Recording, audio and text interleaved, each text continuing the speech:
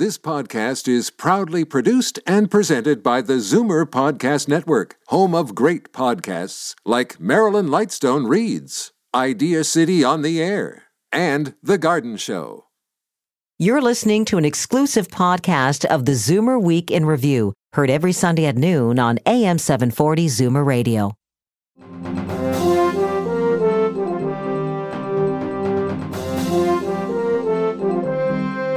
Good afternoon and welcome to the Zoomer Week in Review, all things Zoomer worldwide. I'm Libby Znaimer.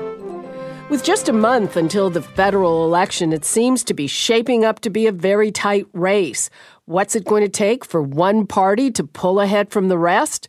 We'll discuss that with our Zoomer election panel.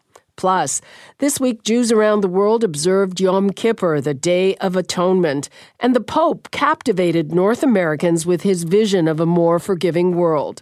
Just how important is forgiveness to our health and happiness? I'll talk to Toronto psychotherapist Andrea Moses. But first, here are your Zoomer headlines from around the world. A price tag has been put on the cost of aging in Canada.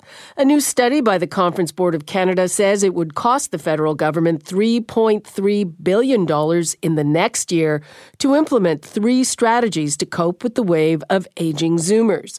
The report says that price would increase to $17.5 billion within 5 years. The strategies involve giving the provinces more money based on the age of their populations, paying for the cost of medications for households that spend more than $1,500 a year, and making caregiver tax credits refundable. Here's very good news for any Zoomer who's suffered a heart attack. A new study finds that sex is unlikely to trigger a second one. The study, published in the Journal of the American College of Cardiology, looked at more than 500 heart attack survivors over 10 years. Researchers found no higher risk of a second cardiac event in people who had sex weekly compared to those who were celibate.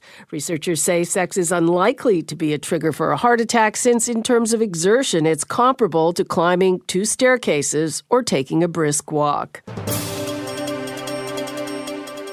A Japanese Uber-Zoomer has set a land speed record. 105-year-old Hidekichi Miyazaki ran 100 meters in just over 42 seconds at an event in Osaka. That's a new world record in the over 105 age category.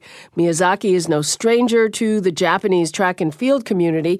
In fact, he's nicknamed the Golden Bolt because he sometimes mimics Usain Bolt's famous victory pose.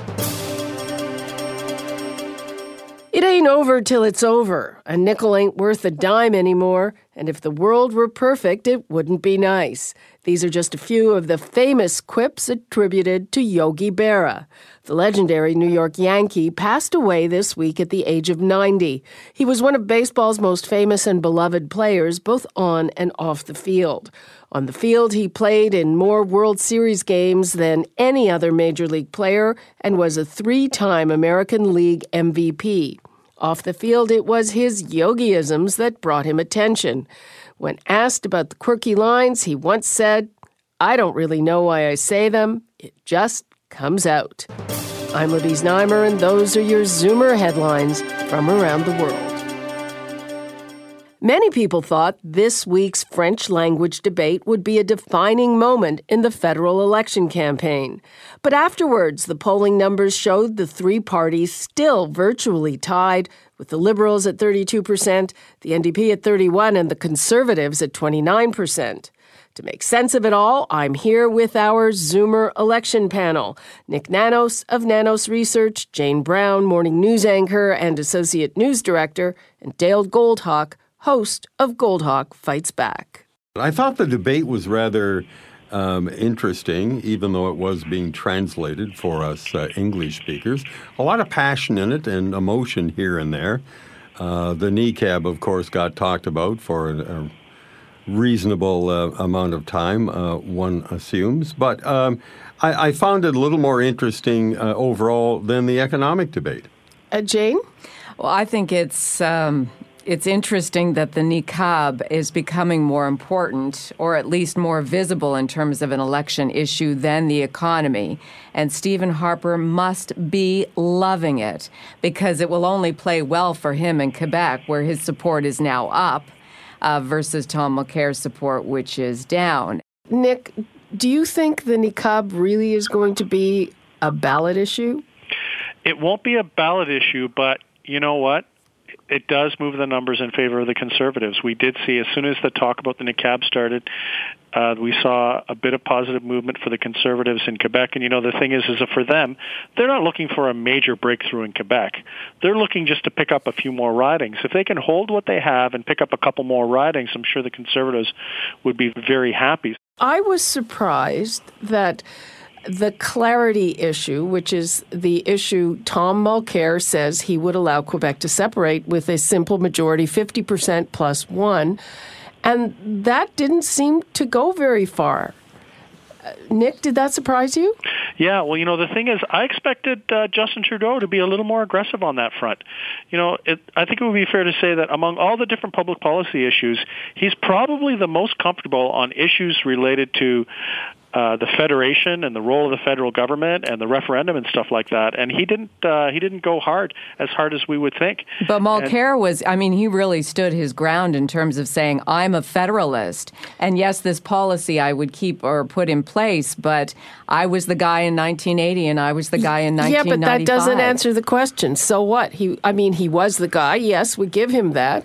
But he's also the guy that would let the Federation go with one drunken vote about 50%, which the Supreme Court has said no to. And all his protestations now about what a nationalist he is trying to, without explaining himself, defend himself as being a true Canadian. I am particularly surprised, as you are, Libby, why this has not caught fire generally in the campaign. Dale, to your point, a lot of this has to do with timing because, the thing is if the Liberals go hard on this in Toronto and Ontario, where they need to push some of those soft New Democrat voters into the red column, I think them saying, for one vote, this other guy, you might like him, but he'd break up this country, would resonate. It's not a big issue in Quebec, but I think in Ontario, it could move the numbers. So maybe the Liberals are just keeping their powder dry till later on in the election where they can hope to have some type of significant run with this. Do you have a sense that even Stephen Harper didn't want to get into it because they are nervous about how it would play in Quebec? Well, the thing is that a lot of the Conservative support is nationalist too, right? So it's a tough, I think for Stephen Harper, I think he was happy to be on the stage, to be quiet, let the others fight amongst themselves and not engage a lot in order to get through it. Jane, one of the things that we've seen is that Justin Trudeau seems to be doing better. What's your impression of that? I think he is starting to resonate with people who, as somebody who is qualified for the job. I think he is shaking that image that he's not ready yet to be prime minister. What's interesting, in the last 3 to 4 nights of tracking, Justin Trudeau on the preferred prime minister measure has been trending up.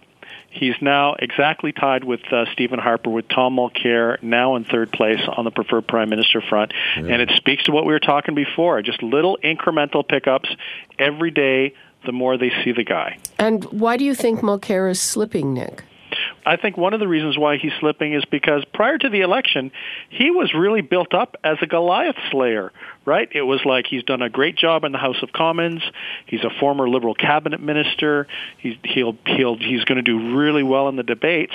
And he has done reasonably well, but I don't think he exceeded expectations. And I think we're going to see kind of when we look at the orange team and the red team, one goes up, the other one's going to go down. I think because half of their voters, for both of those parties, would consider switching to the other at the drop of a hat.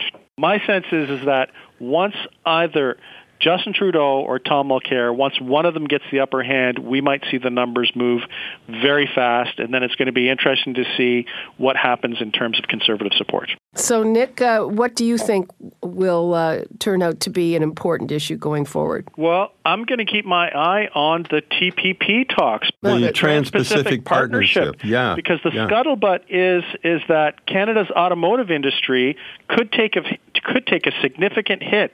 And that is bad news for the Conservatives because there are ridings in like St. Catharines, in Whitby, Oshawa, around the GTA. That could move votes in specific ridings that the Tories really need to hold on to. The U.S. and Japan have made this little quiet deal that negates parts of the North American Free Trade Agreement, and in the end, we will lose. Anything else looking ahead to the next week? I think at some point the massive attack machines have to kick into gear because we're running out of runway. The September is going to be behind us, and I think as soon as we hit October, I would expect a lot more advertising from all of the federal parties because it'll be raining negativity from above. We look forward to seeing what happens next. Thank you all. Thank you. Okay. Thank you. Bye-bye.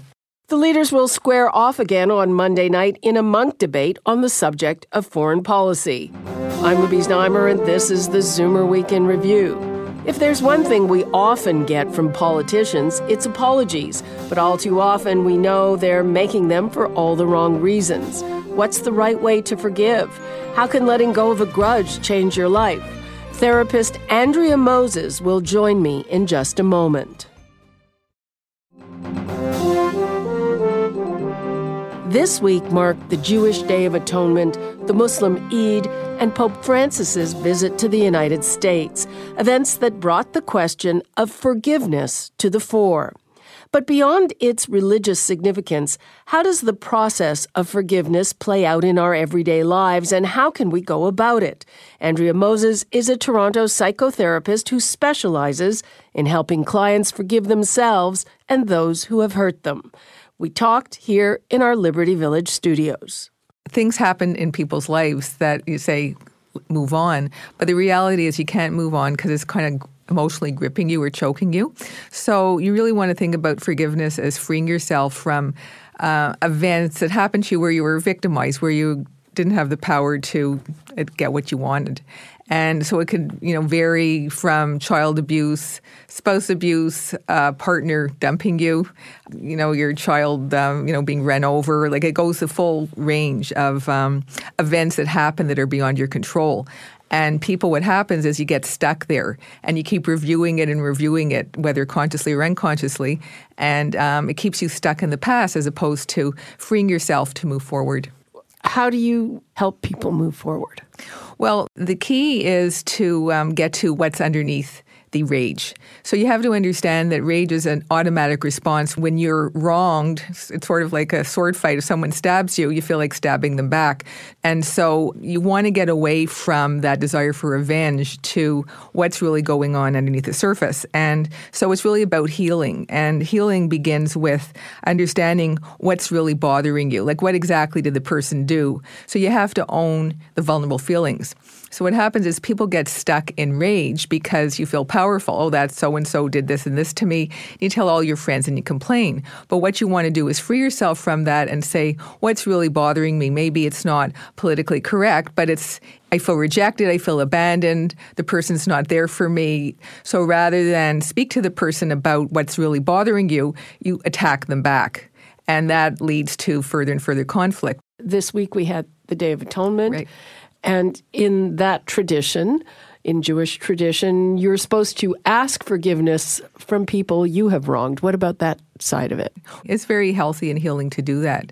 And it frees you and it enables a relationship to move on. Because if you wrong someone, they're on the other end of wanting revenge. So as long as you don't ask forgiveness, they're going to keep reviewing and ruminating over what you did to them that they feel wrong. Because ultimately, a person feels that their dignity has been stolen.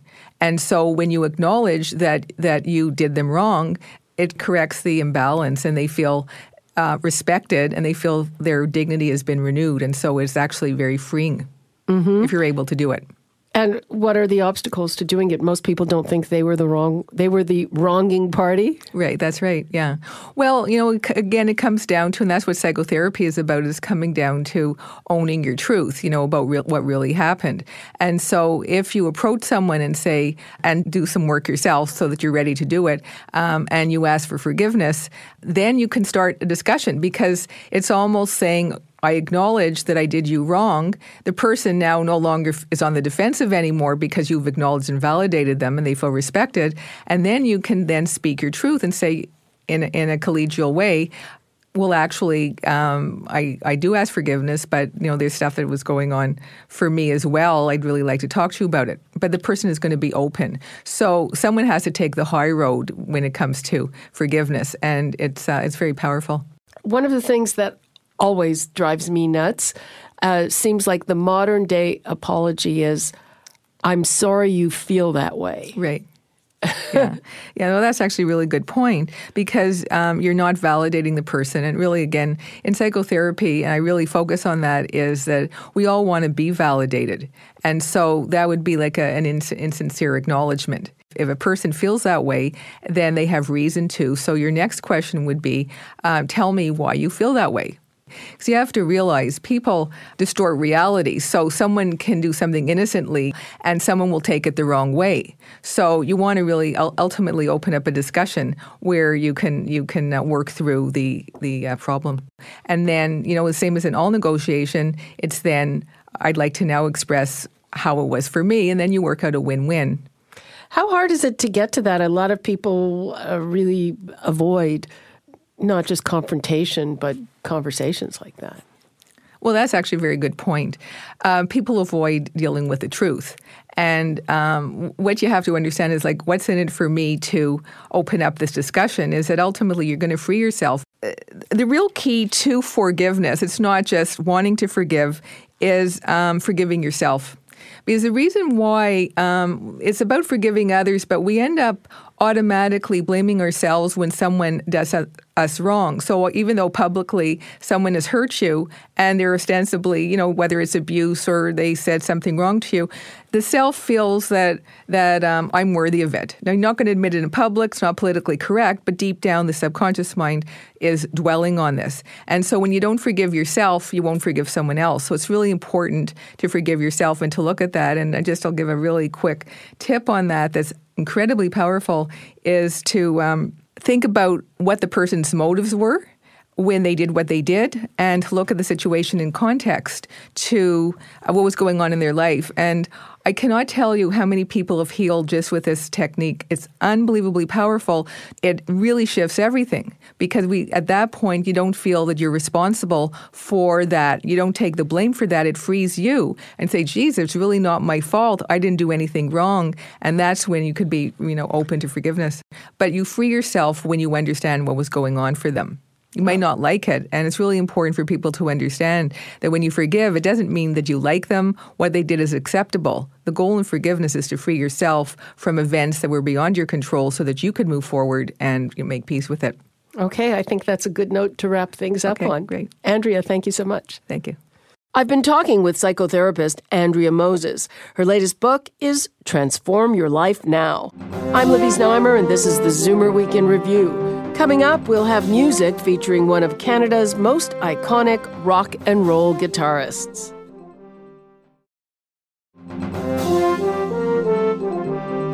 Welcome back to the Zoomer Week in Review, all things Zoomer worldwide. It's time for your International Arts Date Book. Tips for those of you who are jetting around the world. Here's Jane Brown. In New York City, Kathleen Turner stars in a play about transgender identity. 61-year-old Turner is the star of films like Prizzy's Honor and Romancing the Stone with Michael Douglas. Turner plays the mother of a woman considering gender reassignment surgery. Would You Still Love Me is at New World Stages. In Los Angeles, the new Contemporary Art Museum is now open and admission is free. The $140 million institution showcases the priceless collection of billionaire philanthropist Eli Broad. Andy Warhol is among the artists whose work is displayed. To London, England, where Mr. Foot's other leg is described as a wild and wildly funny backstage comedy. It's at the Hampstead Theatre.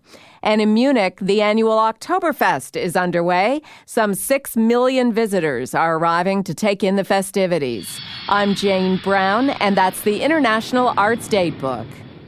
This weekend, rock guru Randy Bachman is celebrating his 72nd birthday.